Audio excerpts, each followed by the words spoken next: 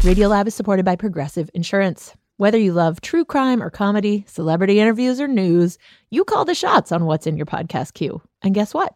Now you can call the shots on your auto insurance too with the Name Your Price tool from Progressive. It works just the way it sounds. You tell Progressive how much you want to pay for car insurance, and they'll show you coverage options that fit your budget. Get your quote today at Progressive.com to join the over 28 million drivers who trust Progressive. Progressive Casualty Insurance Company and Affiliates. Price and coverage match limited by state law.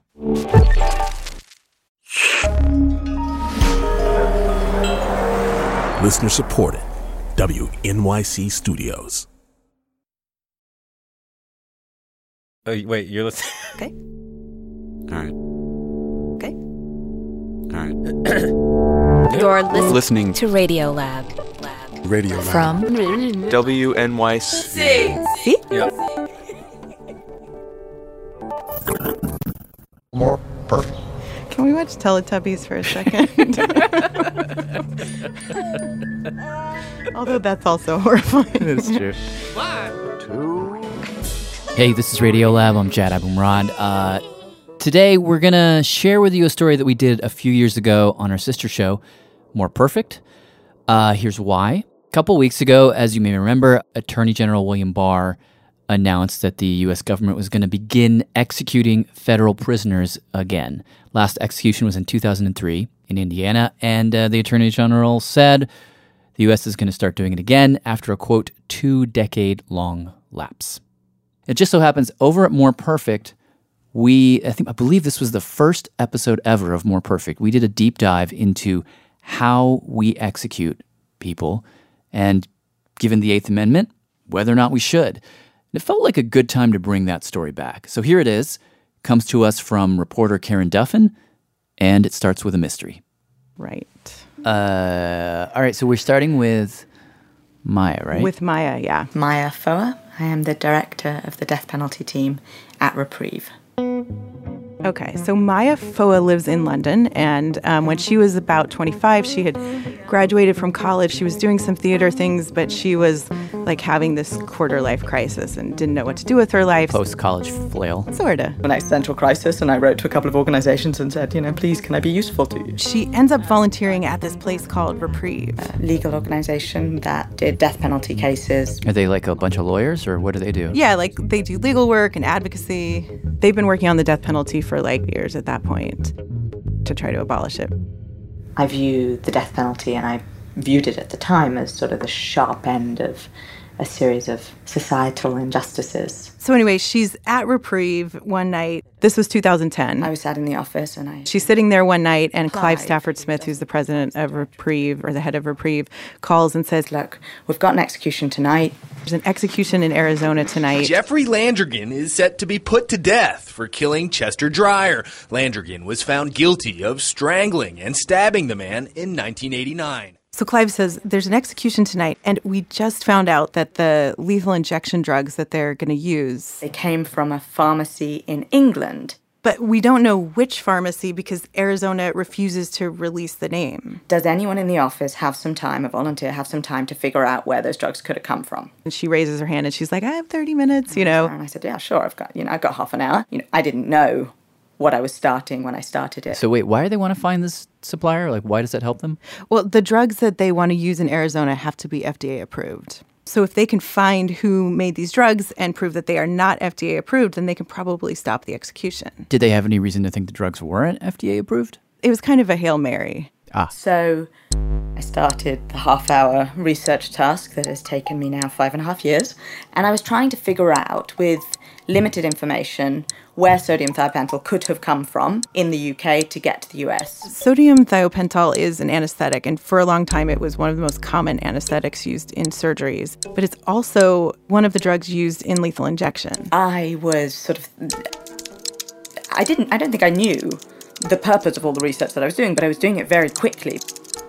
Because, of course, they had an execution that night. Landrigan is running out of time and options. And I was in the UK, so it was the evening. Which is morning Arizona time. So we had just a number of hours. She's frantically searching through all these global medical regulations.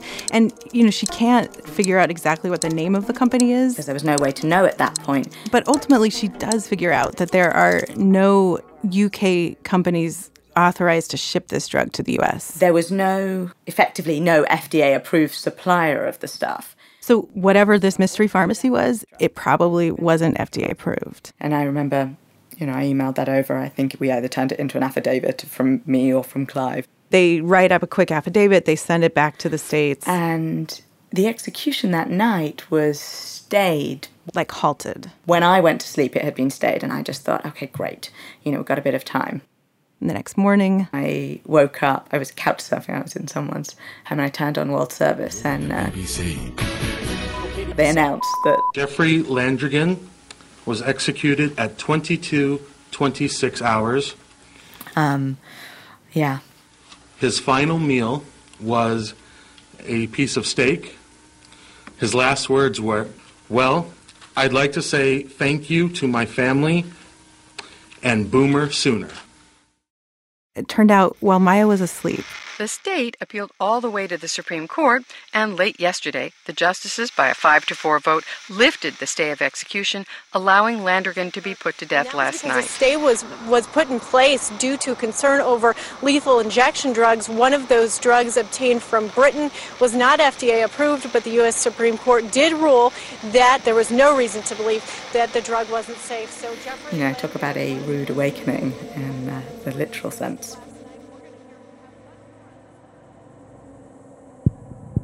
Now, that rude awakening would send Maya on a journey around the world. It would get her called out by the United States Supreme Court, and it would spark a global conversation about the American death penalty and about those little words, cruel and unusual, that are embedded in our Eighth Amendment.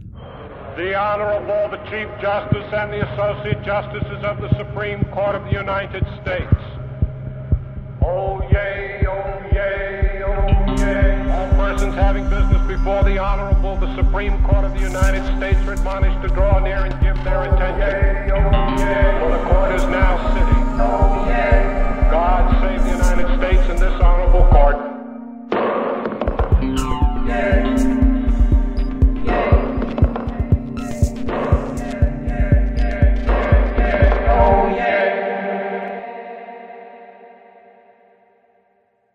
All right, back to Karen. So we were in London with Maya, who just learned that Jeffrey Landrigan had been executed. Mm-hmm. But to understand what she does next, let me just give you a little bit of context. In the fall of 2010, when Jeffrey Landrigan was executed, the drug that they'd used, the lethal drug sodium thiopental, was suddenly in really short supply. There was a nationwide shortage. Because the only U.S. company that still made that drug was having like a manufacturing problem. So they had stopped manufacturing or producing this drug. So you actually see these emails between states like, dude, do you have any sodium thiopental? California got help from right next door. Arizona agreed to lend California a cup of death. And there's actually this one great email exchange between like the California Department of Corrections. They send Arizona this thank you email. Writing, and I quote, "You guys in Arizona are lifesavers." We'll buy you a beer next time I see you. You're a lifesaver. Yes. Come on. Yeah. So when Jeffrey Landrigan is set to be executed, Arizona is out of that drug. And this is how they end up at this mystery drug company in London. So after the execution, Maya's doing all this research. She's calling pharma companies. Plowing through these documents. And very quickly, she learns that the same company that is sending drugs to Arizona had sent drugs to like lots of different states. Georgia and South Carolina, Kentucky. California and various other places. They'd actually become one of the primary suppliers of lethal injection drugs to the United States. Wait, tell me again, why was it so hard to find out information about this company? So what happens is that anybody involved with an execution, your name is kept confidential. And states have started keeping companies' names confidential, too. Oh, I see. So next she starts calling suppliers and distributors, kind of trying to trace, like, how did this drug get to that company, thinking that maybe that'll lead her to it. We had figured out it had come originally from, there were some active ingredients made in Austria. Some of those were sent over to Germany. They were packaged, put into vials. Those were sent over to the UK. There was one company that has the marketing authorization for the product. They were sold to another one. That company changed. And then they were sent to this company in England. which she still can't figure out the identity of. But then the real breakthrough came just a couple months after Jeffrey Landrigan was executed. I think there was lots of material coming out at that time. I remember California and the ACLU got a batch of documents. And in one of these batches of documents, she finds an invoice. And this invoice has a name on it. I just remember getting the court documents, and I was working with this very, very slow internet connection. She was actually in Malawi at the time. Just sort of, fervently, willing the computer to download the documents so I could start, looking through them and figuring out this stuff. And those were the documents that had the name of the middleman. What was it? Dream Pharma. Dream Pharma. Dream Pharma. Dream Pharma. Yeah. Huh. Yeah. Okay. Yeah. So she's in Malawi, so she, rings up her colleague and says, "Can you go just look at this place? It's in West London."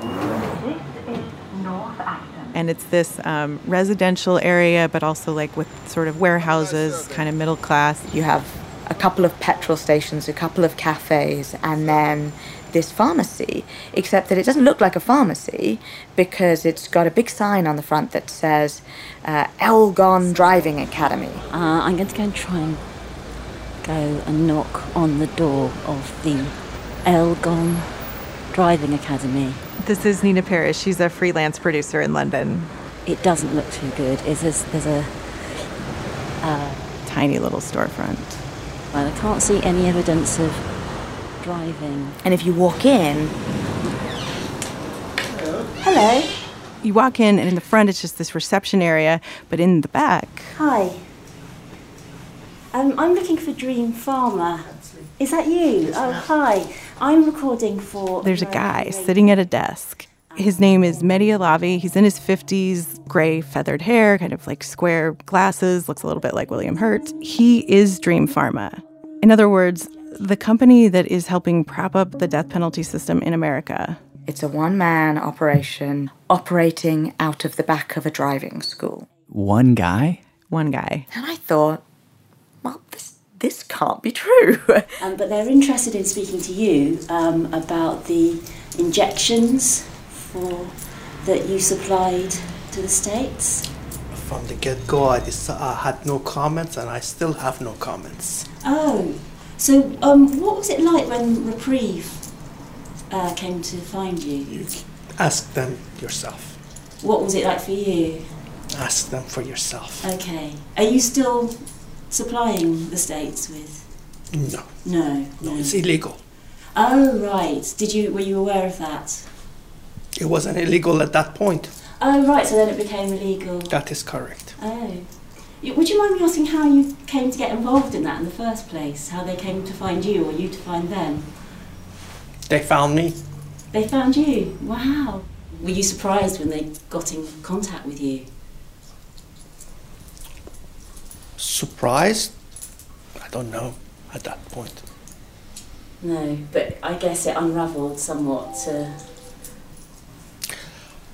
I got no further comments, my dear. Okay. Well, thank you very much for... Pleasure. For doing that, and thank you for bringing me to Acton, because I very much enjoyed walking around Acton and meeting the people around here. Okay. Yeah. So, what do you sell now? It's irrelevant to your case. Well, I'm just quite interested as a citizen of London. It's irrelevant to you. You're not in the business. That's irrelevant to you. Okay. So, okay. Well, thank you very much for your Pleasure. time. And what was your name again, please? You know my name. If not, find out. Okay, thank you very much. Pleasure. Bye-bye. Do you actually do driving lessons? It's irrelevant to you. You don't do driving lessons? So once Maya and Reprieve found that guy, Mehdi Alavi, in his pharmaceutical broom closet of death, the next step was pretty simple. They went to the UK government and they told them, because in the UK, it's illegal to be part of capital punishment in any way. We have a law that prohibits exports of products for the facilitation of capital punishment or torture. It's called the Torture Regulation. The Anti-Torture Regulation. With this text, unique in the world, the EU is profoundly committed to the fight against torture and the death penalty.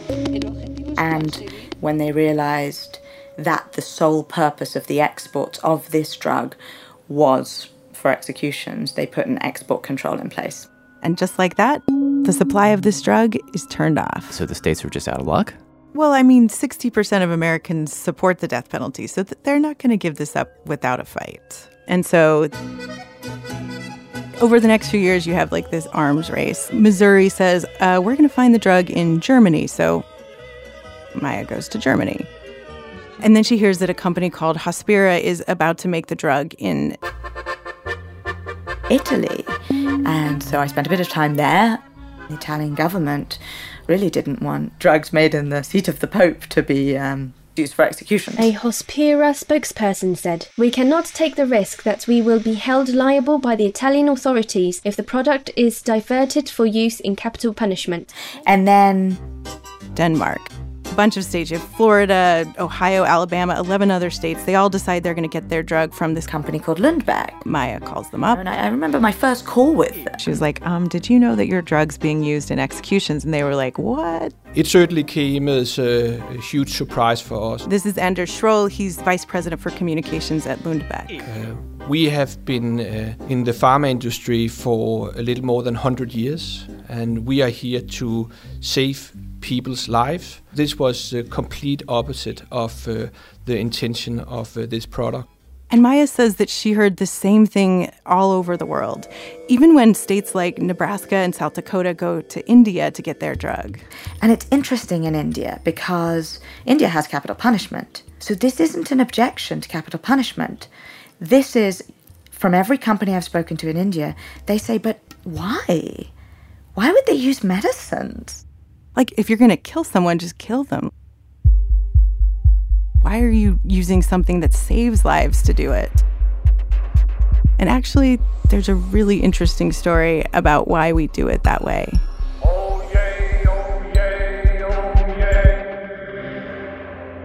So what is the answer to that question?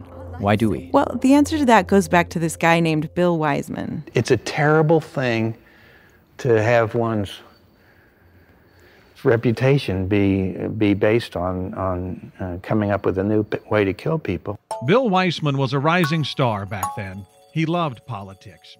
Wiseman died in a plane crash in 2007. This is him in an interview with a reporter named Scott Thompson on KOTV in Tulsa back in 2005. So what's Bill's story? So he grew up, his dad's a minister, his grandpa's a minister, and he's like, I don't want the family business, and he wanders for years. He by his account, wanders through like 2.5 literature degrees. He becomes a poet. He drinks a lot of corn liquor, and, he finally ends up in construction where he starts working with politicians, and he's like, oh, this is my calling. I want to be a politician. So he gets elected to the Oklahoma State Legislature in 1974, and he's opposed to the death penalty. And luckily for him, this had just happened. The Supreme Court declared the death penalty unconstitutional today and spared the lives of 600 men in death row cells across the country. In 1972, the Supreme Court actually abolished the death penalty because they said it was being applied unfairly or haphazardly. In a way that could only be called freakish. So Bill Wiseman is in the Oklahoma legislature. He's like, great, this is not a problem I'll ever have to worry about. The problem is the public is furious about this decision. Support goes from 50 to 63% in just 2 years. Do you think the death penalty should be reinstituted? Yes, I think so. Absolutely. I very much in favor. Highly in favor of it. Maybe we get some law and order into this country. There's people writing furious op-eds. I don't think they should have taken it away in the first place. And almost immediately, 35 states rewrite their death penalty laws, essentially saying, like, no, we can do this right. And in 1976, the Supreme Court says, all right, if you can administer the death penalty fairly and humanely, you can have it back. So 1972, the death penalty is abolished. 1976, it's reinstated. Bill Wiseman gets elected smack dab in the middle of this. So, in 1976, suddenly there's a bill in the Oklahoma State Legislature about whether to reinstate the death penalty, and Bill has to vote on that. I knew that capital punishment, it doesn't work, doesn't make sense. I couldn't see any way to justify it. I also knew that if I'd voted against it from my district, I would run a high chance of getting whooped. Because 80% of his constituents were in favor of the death penalty. And after all that wandering, he finally found this job that he loved. I was just having the best time, and I didn't want to get whooped. So I was in a real dilemma. What'd you do? The wrong thing. He he voted to reinstate the death penalty. For whatever reasons of ego or vanity or need or the motivation to get reelected, whatever the reasons, I knowingly made a decision when I knew it was wrong. And that's tough. So he's in the legislature and he's feeling like he just sold his soul. And as they're debating various amendments to this law, someone brings up something sort of vaguely about a more humane way to execute people. And he's like, that, yes, that. And he becomes obsessed with this idea. Oh, it's like a way to assuage his guilt? Yeah. So he rings up some anesthesiologists and doctors and says, I want to find a better way to do this. And they say, we can't help you because the, Hippocratic Oath, do no harm. Death is a little bit of harm. So he goes to the state medical examiner, a guy named Jay Chapman. And Jay just sort of like freestyles this one line that Bill literally just sits with the yellow legal pad and writes word for word. It said an intravenous saline drip shall be established into which will be introduced a ultra-short-acting barbiturate in combination with a chemical paralytic. The idea is that these 3 drugs would allow them to execute people, but painlessly. And right there in that office, with just like this yellow legal pad, they invent lethal injection in America. It would be hard to overstate just how important this moment in this office is, because the Supreme Court had just given the country back the death penalty on the grounds and the ideal that we could do this right. And what Bill has just handed America is a way to have the death penalty, but have it be humane. The ideal death penalty. Yeah. So Oklahoma adopts it, and then the very next day, Texas does, and then dozens of states. And since that moment, 88% of all executions have been done by lethal injection. I don't hear the word lethal injection or execution or anything else without feeling a tug, because it's tied to me. I mean, I'll always be tied to it. Which he lives to regret. He thinks that he actually extended the life of the death penalty. And he actually eventually quits his job, becomes a pastor, and becomes a very strong anti-death penalty advocate. How does the man who came up with the recipe for lethal injection, what does he do on Judgment Day? The same thing everyone else does. Throw ourselves on the mercy of God. Say that we have done wrong and we're sorry. And the thing that I find really interesting is that if you look at the modern lethal injection cocktail, it's 3 drugs. The first drug's supposed to anesthetize you, the second drug paralyzes you, and the third drug is the acid that stops the heart and kills you. And in this drug cocktail, you kind of see everything that we want and need from the death penalty just kind of all mixed together. The third drug, the drug that stops your heart, that's kind of our sense of justice. The first drug, the anesthetic, that's kind of our sense of humanity or kindness. That second drug, the one that paralyzes their muscles. The second drug is purely cosmetic. It serves no medical purpose. The reason it was put into the lethal injection cocktail in the first place was so that if the first drug doesn't work effectively, the second drug will mask any signs of visible suffering, and it would be extremely significant because the potassium chloride is this potent acid that people have described as being like fire going through your veins and being sort of burnt alive from the inside. She says, just imagine that that's happening to you, but something goes wrong with the anesthetic and you become conscious. You have this burning acid going through your body, and you are paralyzed, all your voluntary muscles are paralyzed, so you can't say, I'm awake, I can feel everything, this is agony. She says that it's that second drug that is both the thing that could make the execution most torturous, and the thing that meant that we, the witnesses, the viewers, the public, wouldn't know that it was torture, because we weren't supposed to know that. So does she end up going after that second drug, the paralytic? No, actually, she goes after the first drug, the anesthetic. And it's a total coincidence. This is just the one that had manufacturing problems that started the arms race. But it turns out that that this drug, The first sodium thiopental, the anesthetic, is the one that's the most constitutionally important drug. Because in 2008, when the Supreme Court ruled on lethal injection, they said, the parties agree that successful delivery of the first drug is necessary to prevent the prisoner from experiencing severe pain. So if there's no anesthetic, there's pain, which would be too severe and then be therefore what, an Eighth Amendment violation? Cruel and unusual punishment? Exactly. So that drug, the anesthetic, is the key drug. But over the past 5.5 years, as Maya has whack-a-moled her way across these different companies, she's just made it harder and harder to get. There are now 20-plus companies who they've said, we disapprove of the misuse of medicines in executions and we're going to take steps to prevent it. And that has states scrambling. The drugs used in the 32 death penalty states are now running out. They have run out of drugs. And as a result, what you've seen is that things have gotten very DIY. They're changing and trying new procedures never used before in the history of executions. Prison officials are in a difficult position.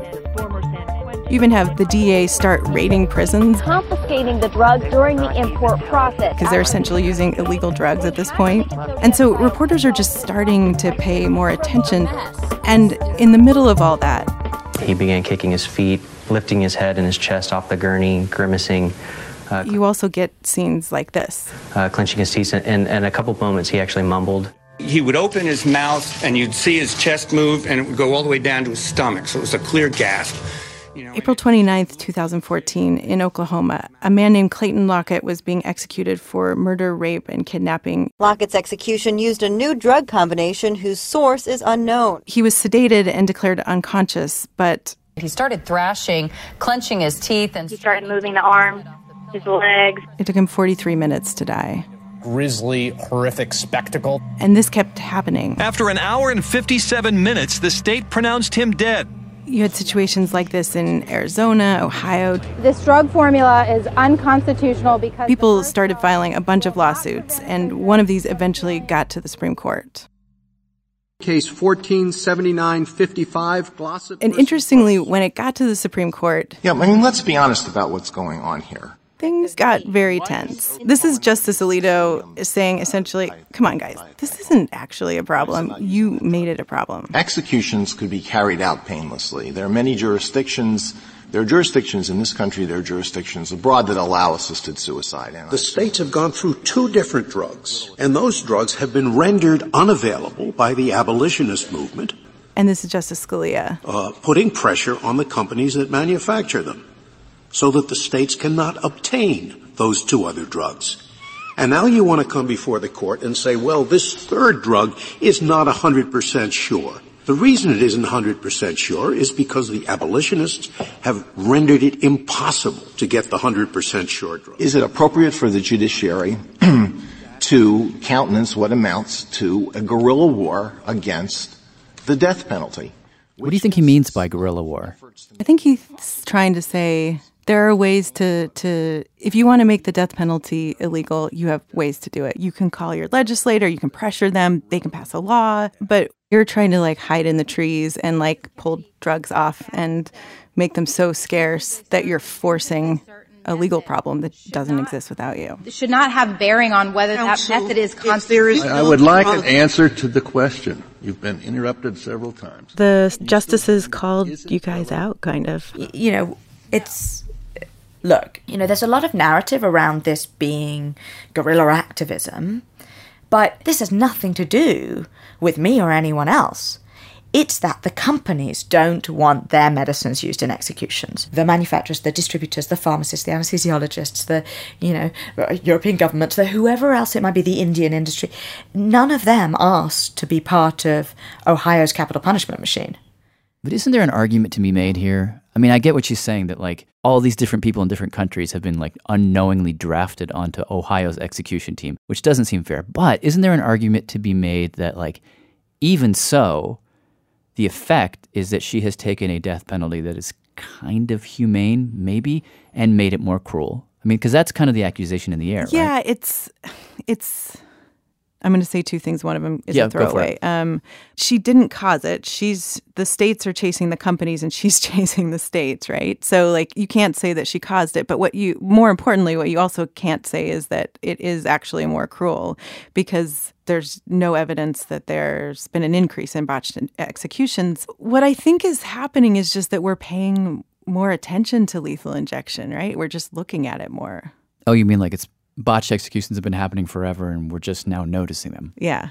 Huh. Nonetheless, people do accuse her of making this more cruel, and not just because of the drugs, because states in their sort of desperation to still be able to do this are looking for other ways to do it.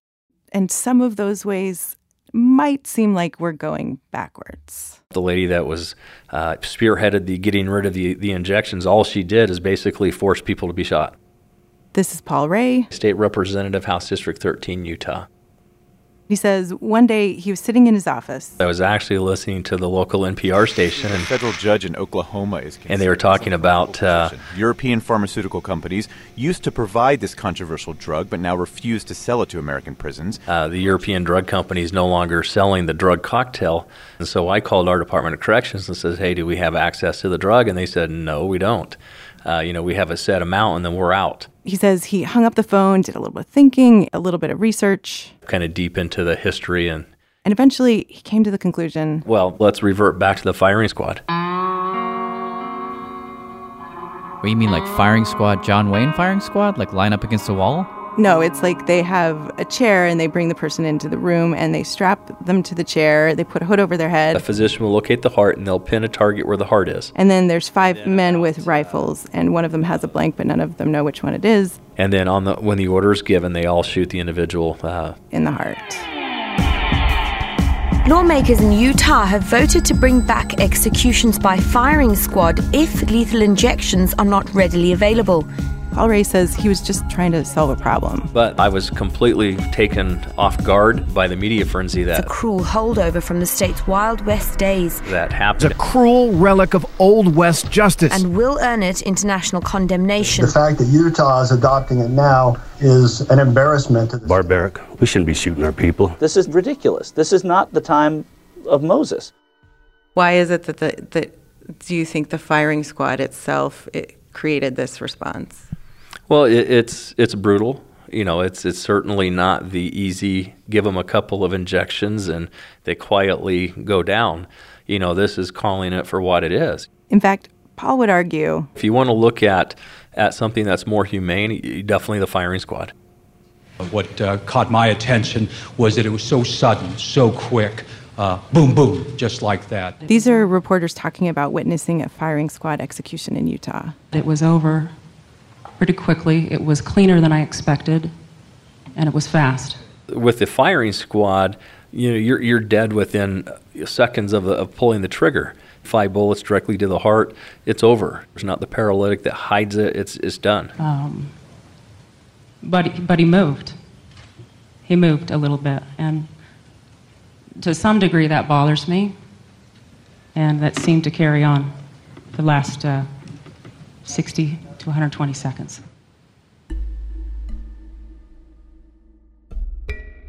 So this is how Utah has chosen to solve the whack-a-mole problem. Yeah, and the firing squad has already been upheld by the Supreme Court. We have approved electrocution.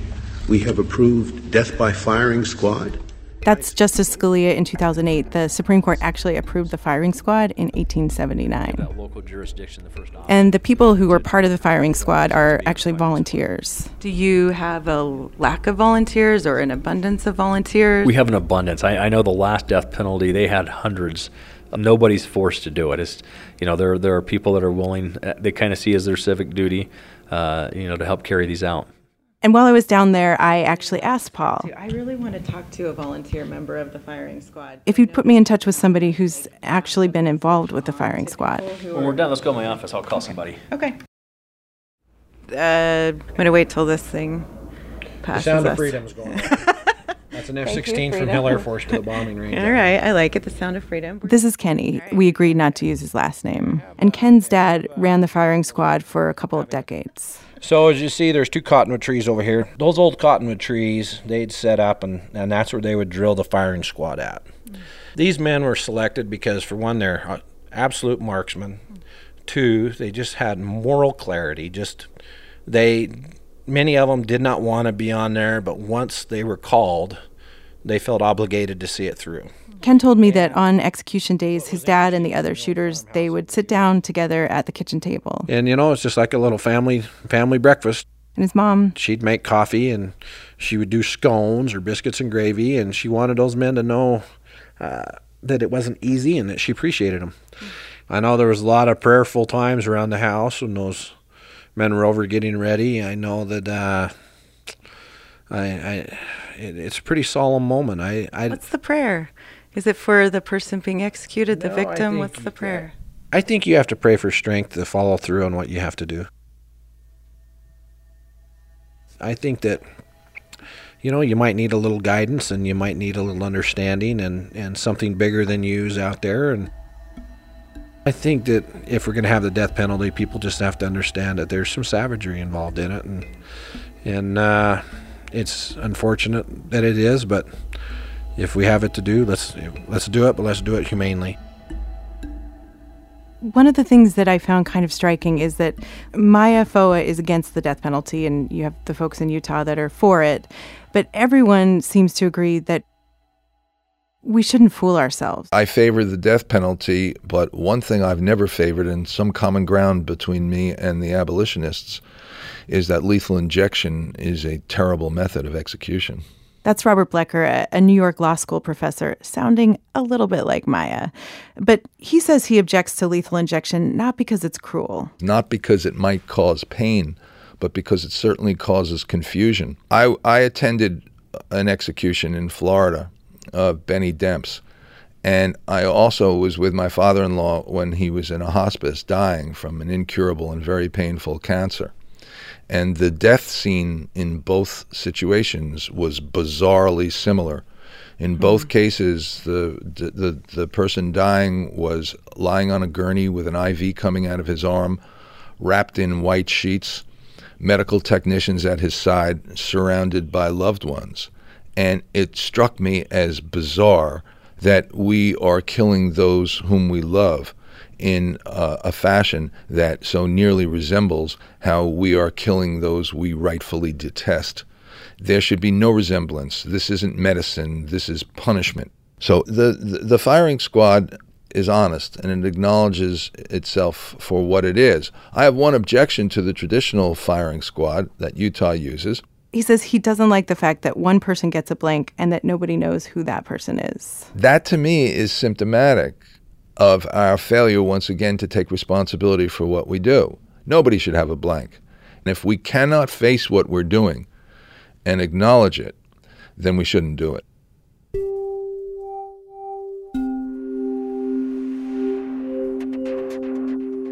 And we may be coming to a moment where we are about to do that, to look at this and acknowledge it. Because in 2014, in a case that was really just about lethal injection, Justice Breyer said, look, let's stop just talking about the details, like questions about which medicine that we use. The time has come for the court to again consider a more basic question, whether the death penalty itself is constitutional. In other words, what he's saying is, it's time to talk about not just the mechanics of what we're doing, but whether we should even do it at all.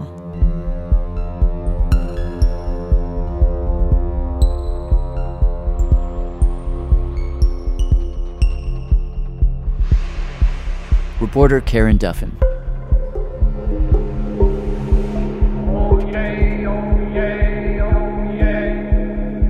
Now, when Justice Breyer said that in 2014, he was in the dissent. But a lot of people heard that statement as kind of an invitation, like Breyer saying to the lawyers of America, send us cases about this. Up next, we'll have a conversation with a brother and sister team who've dedicated their lives to studying the death penalty, and they'll tell us when we can expect that next big case, and whether or not the Supreme Court might ultimately force the country to join the rest of the West in abolishing the death penalty once and for all. I'm Jad Abumrad, back in a moment.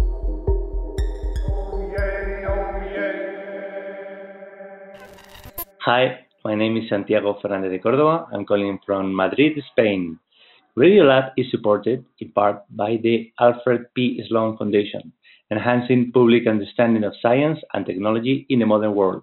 More information about Sloan at www.sloan.org. Adios. Radiolab is supported by Babbel.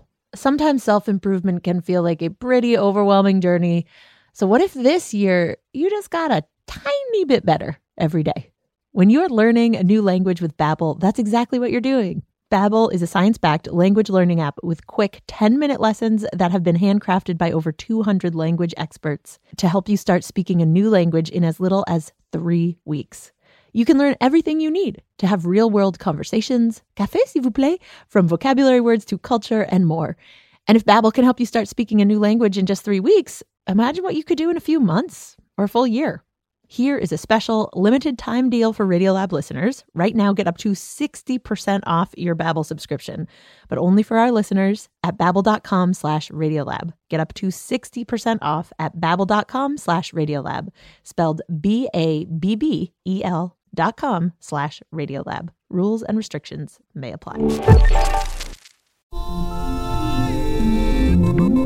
I'm David Remnick, host of the New Yorker Radio Hour. There's nothing like finding a story you can really sink into that lets you tune out the noise and focus on what matters. In print or here on the podcast, The New Yorker brings you thoughtfulness and depth and even humor that you can't find anywhere else. So please join me every week for the New Yorker Radio Hour, wherever you listen to podcasts.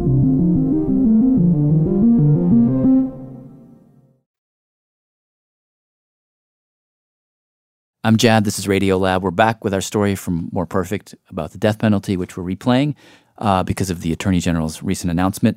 And just a moment ago, at the conclusion of that segment, we heard Justice Breyer inviting cases about the death penalty up to the Supreme Court, saying basically it's time for the court to revisit the question of constitutionality. At the time when we first reported this, we wanted to find out a little bit more about that. Like, what exactly does that mean? When will it happen? When might it happen, I should say? What might it look like? So we sent reporter Sean Ramaswamy out to look into that. Where do you two stand on the death penalty? Guess.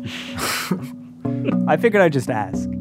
And we found two siblings, actually, who have dedicated their lives to studying capital punishment in America. I'm Carol Steiker. I'm a professor at Harvard Law School. Earlier in my career, I was a law clerk for Justice Thurgood Marshall, for whom Jordan also clerked 2 years later. My name's Jordan Steiker. I'm a professor at the University of Texas School of Law, and I'm the director of the University of Texas School of Law's Capital Punishment Center. And you two are related, I think. We are. Most people think we're married, but in fact, we're brother and sister. How annoying is that when most people think you're married to your brother? We have a great line. People often ask us how we met. And I say our parents brought him home from the hospital. But I wasn't very impressed at the time. So our story starts with this execution being halted and then eventually being resumed in what sounds like the middle of the night. It's happening like after hours at a prison. How is it that the Supreme Court, the most vaunted in our nation, deals with these sort of local life or death last-minute calls at all hours of the day? Is RBG on call all day and all night? That doesn't seem to make much sense. Everyone knows now that the U.S. Supreme Court is the last stop for a contested execution. That's just a fact of life. When we were law clerks on the court in the late 1980s, we would stay until late in the evening. It was the job of whoever the clerk was in each chambers who was responsible for that particular case to stay in chambers until the case made it to the court and was either stayed or the condemned was executed. Okay. There was a permanent clerk in the clerk's office of the Supreme Court who was known as the death clerk. His job is to keep track of all of the death cases that are coming to the court, their execution dates, and to stay in touch with the attorneys on both sides. Do we think a death clerk gets paid more than a regular clerk for having maybe the worst job in the building?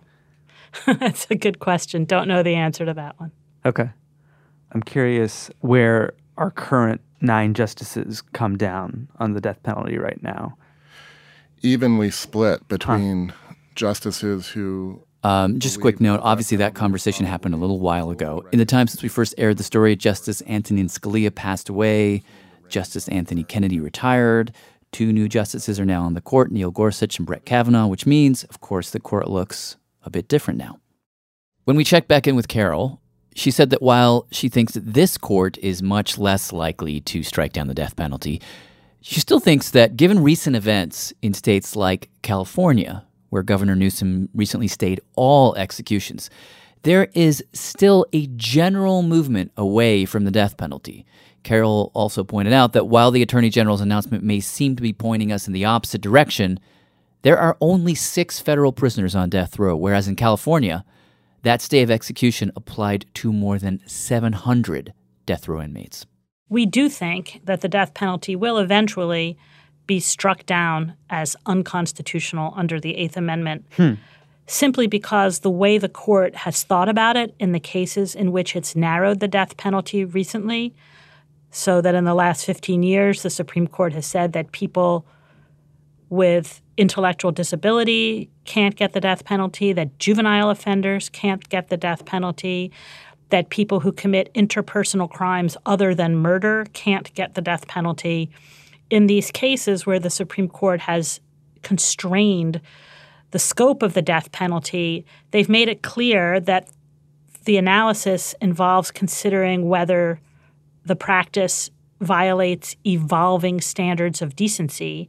It seems like the death penalty is on a collision course with the Supreme Court's Eighth Amendment jurisprudence. And as close court watchers and people who have served as clerks in the court yourselves, when do you think that case is coming? It's hard to say. 2 years ago, many people thought that when Justices Breyer and Ginsburg signed on to that dissent, they were signaling that the time was nigh and that there were perhaps 5 votes on the court. Why else would they call for the court to take this issue up? I recognize that we are a court, not a legislature. But the matters I have discussed are judicial matters. They concern the infliction of an unfair, cruel, and unusual punishment upon individuals at odds with a specific constraint that the Constitution imposes upon the democratic process, namely through the Eighth Amendment. In the 2 years since, there have been many opportunities for the court to do so, and it hasn't. So that suggests that the time is less nigh than court watchers thought it might be 2 years ago. We also think that the one major difference this time, which makes it so much more likely that the death penalty will eventually be abolished, is the extent to which the United States stands virtually alone in its use and retention of the death penalty among Western democracies, that all of our peer nations have jettisoned the death penalty. And it's not, and the outlier status is more remarkable than that. It's not just that we're the only Western democracy to retain the death penalty. We're still one of the world's leaders in executions. Even with the decline in executions in the United States, we're in a very small club of active executing countries, along with countries like Iraq, Iran, China. The United States is really in a very small group of nations that uses the death penalty in a regular way. Steve Bright, who's an anti-death penalty lawyer for most of his career, is quite well known. He used to joke that in 1970, if you had asked anyone in 1970 which of the following 3 countries would be the only one that would still have the death penalty at the turn of the millennium, Russia, South Africa, and the United States, nobody would have picked the United States. Right. In the 1970s, only 16 countries in the world were fully abolitionist by law. Today, more than 2/3 of the countries in the world are abolitionist by law or practice. The last I heard, 60% of people approve of the death penalty in the country. Is that true? Right. Well, it depends on how you ask the question. The Gallup polling organization has been asking people the same very simple question, do you support the death penalty for murder, for almost 100 years. So it's easy to compare. You're comparing apples to apples. And support for the death penalty is around 60-ish% now, which is down from 80-something percent in the early 1990s. Okay. But if you ask the question in a different way, for example, if you ask people whether they'd support the death penalty or life without possibility of parole, I see. You get very close to 50-50.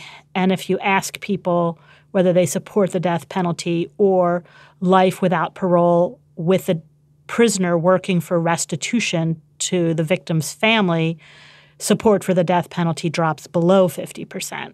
Interesting. One of the more striking figures is the number of states that have legislatively repealed the death penalty in recent years. So 7 states passed repeal bills in the last 10 or so years. One of them, Nebraska, really the only red state to do so, brought the death penalty back through a referendum procedure last November. But the fact that its Republican legislature repealed the state's death penalty, and then the Republican governor vetoed that repeal, and then the Republican legislature overrode the governor's veto with a 2/3 majority, is a pretty striking indication of change in public attitudes. So what do we think has changed? I think there are a couple of things that have accounted for the decline in public support. One thing that happened in the 1990s was there was a growing awareness of wrongful death sentences. Right. The decline in violent crime. The 1970s and 80s saw an extraordinary rise in violent crime in the United States, and that trend has reversed to some significant extent. And I also think that the concern about ordinary crime has been displaced a bit by concern about terrorism and other threats that are more existential than ordinary crime in the United States. It's also been the case that because of the court's intervention in the death penalty has become extraordinarily expensive. Yeah. To just put a figure on that, if you look at how much the state of California has spent on its death penalty system, trials, appeals, maintaining death row, and you add that money up and you divide it by the 13 executions that California has carried out in the last 40 years, you get a price tag of more than $250 million per execution. Are you serious? Do you think if everyone, So if you think if if you every ask- American knew that, we'd still be at 60%? It's kind of hard to imagine when you think of what you could do to address legitimate concerns about crime and public safety with $250 million other than execute another person. I think it's important to realize that in all of our peer countries that abolished the death penalty, a majority of the public supported the death penalty at the time of abolition. The support for the death penalty in Western Europe fell only after the abolition of the death penalty, not before. But those countries have much more parliamentary procedures. They're more insulated from populist lawmaking, and they tend to defer to elites and to expertise on criminal justice policy. The other truly extraordinary and exceptional facet of the American death penalty in the modern era is that, and I think most people my age, I'm 32, I was born in the 1980s, I feel like most people my age don't even really know, is that we got rid of it for 4 years. We got rid of it actually for longer than that because the litigation that led up to the case, Furman versus Georgia, that abolished the death penalty, brought the death penalty to a halt for 5 years prior to that ruling. So there were no executions in the United States between 1967 and 1972 when the Supreme Court abolished it. The vote was 5-4 against the death penalty. Justices Brennan and Marshall said it is cruel and unusual punishment and therefore unconstitutional. They would prohibit it entirely. Douglas wouldn't go quite as far. He said the death penalty has been imposed disproportionately on minority groups. More than half of the 600 people now under death sentence are black. And then there were no executions between 1972 and 1976 when the Supreme Court brought it back. And then the first execution after the revival of the death penalty was actually Gary Gilmore, who volunteered, gave up all his appeals, wanted to be executed in Utah in 1977. So there was a 10-year period, 1967 to 1977, in which there were no executions in the United States, the longest period in our history. You guys, were alive in that period? Some of it? All of it? We were. We were children, but we were alive. I mean, thank you very much, Sean. You're welcome. But since you've studied it, I'm just so curious. I mean, what was that like? What was in the air then? And was it just a fight to bring it back the whole time? Or did it free criminal justice reformers up to worry about overpopulation of prisons or the sort of prison industrial complex in this country? Did it make the country function better in some way, or was it just this disastrous No, it really fight? didn't. I mean, the moment at which the death penalty was suspended was one of the most turbulent moments in American history. It was, right in the wake of the violence of the late 1960s that swept Richard Nixon into the presidency, and his promise was to restore law and order. There was an enormous political backlash when the Supreme Court struck down the prevailing death penalty statutes in 1972. So even though it was a period without executions, it was not a period free of, pro-death penalty agitation. In fact, it might have been, the most extreme period of pro-death penalty agitation because of the perception that the Supreme Court was taking away this power from the states. And you think if your hypothesis bears out and the Supreme Court does abolish the death penalty or deem it unconstitutional in the next 10, 20, 30, 40, 50 years, do you think it will be gone for good this time? I do think that this time would be different. Last time when the Supreme Court abolished it and then 4 years later blinked and brought it back, it did so in a way of saying, well, these new statutes look like they're going to fix some of the concerns about arbitrariness and discrimination and lack of adequate process. That was 40 years ago. It's pretty clear those statutes didn't do what many people hoped that they would do. I don't think it's possible for the court to take another mend it, don't end it approach. They tried that, and we've all tried that for a really long time. If it happened next year, if the Supreme Court abolished the death penalty next year with some degree of finality, what do you think you guys would do? What's the second biggest issue for you? Oh, there's so many, Sean. I'd say probably the two biggest issues are mass incarceration, the number of people that the United States locks up and for how long. We're an outlier in that area as well. And the ways in which our criminal justice policies really punish people for poverty, the incredible fees and fines and bail amounts that end up locking people up in prisons and jails, not actually for the crimes, which are often petty, that they've committed, but because they can't pay court costs or court fines or bail in order to get out. I'll just add that I would be thrilled for the Capital Punishment Center at the University of Texas to go out of business. The Honorable, the Chief Justice and the Associate Justices of the Supreme Court of the United States. Oh, yay, oh, yay, oh, yay. Sean Rameswaram speaking with brother and sister Carol and Jordan Steiker from Harvard and Texas Law, respectively. Sean, since working with us at More Perfect, has gone on to host an amazing podcast called Today Explained. Definitely check it out. In fact, last week they did an episode on the Attorney General's decision. It's called Reviving Death. Also, want to ask you for a little favor. Here at Radiolab, we are collecting some feedback so we can optimize the way that we get you the show, how we interact with you guys, how we can reach new audiences. We would love to hear from you guys. Please go to radiolab.org/survey. It's a good chance for us to know how we're doing, what you would like to hear and not hear. Radiolab.org/survey. This episode of More Perfect was originally produced by me, Jad Abumrad, with Susie Lechtenberg, Karen Duffin, Sean Rameswaram, Tobin Lowe, Kelsey Padgett, Soren Wheeler, Alex Overington, and Ellie Mistal, with fact-checking by Michelle Harris. From 30 feet underwater in the LA Harbor. Radiolab was created by Jad Abumrad and is produced by Soren Wheeler. Dylan Keefe is our director of sound design. Susie Lechtenberg is our executive producer.